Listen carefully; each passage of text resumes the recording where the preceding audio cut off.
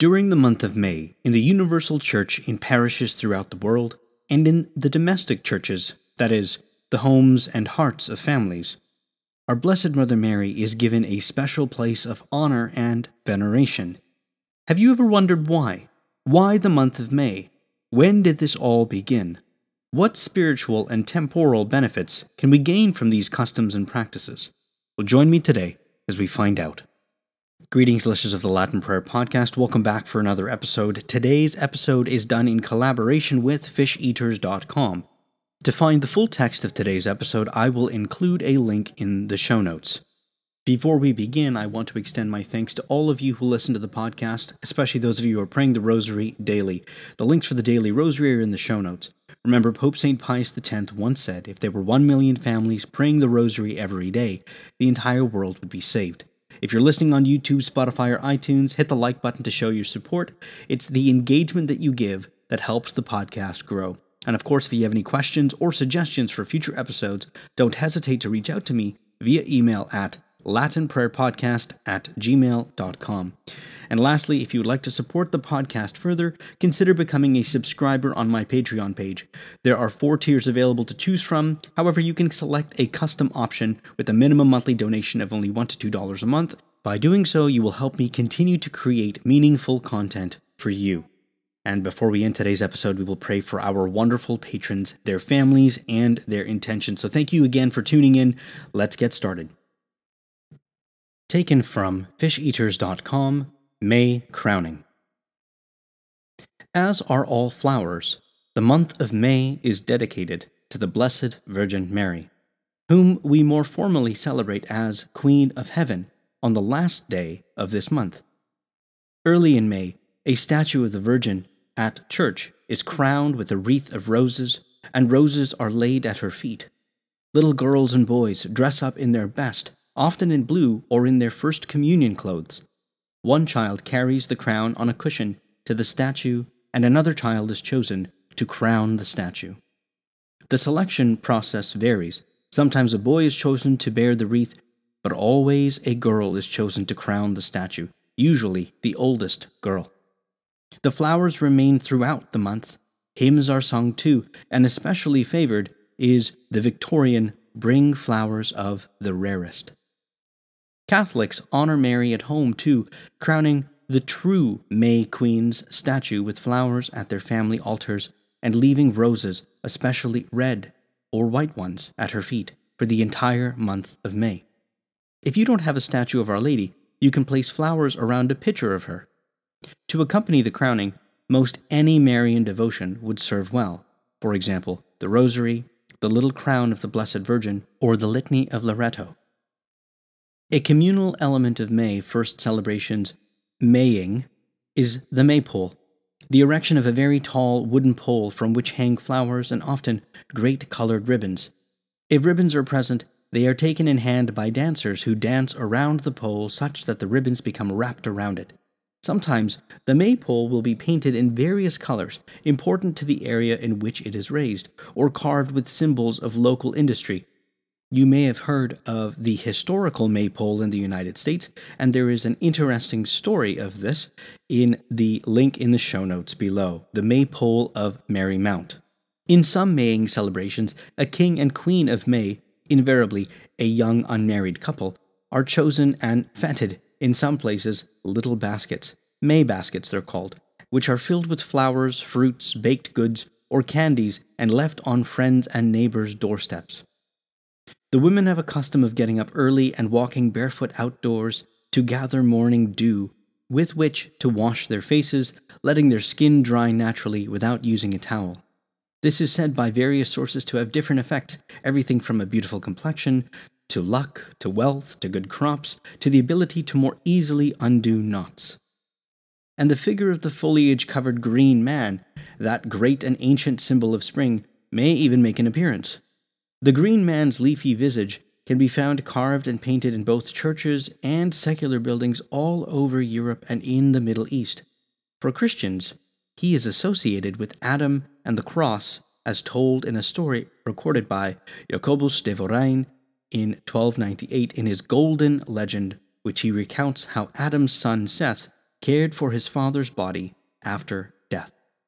Quote, all the days of Adam living here in earth amount to the sum of 930 years.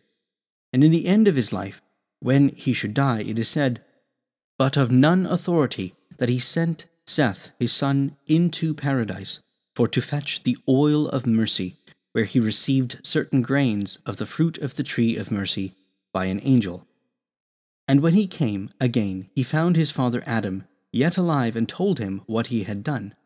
And then Adam laughed first, and then died. And then he laid the grains or kernels under his father's tongue, and buried him in the vale of Hebron. And out of his mouth grew 3 trees of the 3 grains, of which trees the cross that our Lord suffered his passion on was made, by virtue of which he gat very mercy, and was brought out of darkness into very light of heaven, to which he brings us that liveth and reigneth, God, world without end. Generally, this is the time to get outside, to have picnics, gather flowers, and enjoy the feeling of springtime. Now, it's interesting to note that communists made May 1st a day dedicated to the workers they wanted to turn into revolutionaries. Against that idea, in 1955, Pope Pius XII made May 1st a special day to honor workers by honoring Saint Joseph, the worker, that is, Saint Joseph, the foster father of our Lord Jesus Christ, in his position as a man who worked hard at carpentry to care for his family. Today, like any day, is a good day to honor the man entrusted by God to care for his son and, of course, the Blessed Virgin. As we crown the Virgin as the true Queen of May, let us remember the man who cared for her and for the son who saved them both. Finally, there is a beautiful astronomical coincidence for this time of year. In most of the populated areas of the northern hemisphere, if you go outside early in May, face east, and look directly up overhead, you will see a relatively faint L in the sky, assuming the sky is clear enough. This is the constellation Coma Berenices, a constellation that was named after a queen, actually a queen's hair, but that's another story. Anyway, the second brightest star in this constellation is called Diadem, or Crown of Royalty. So, what a wonderful way to take your children outside, point to the star diadem, and to think of Our Lady crowned in heaven, our Queen Mother, who wants nothing more than for us to love her Son.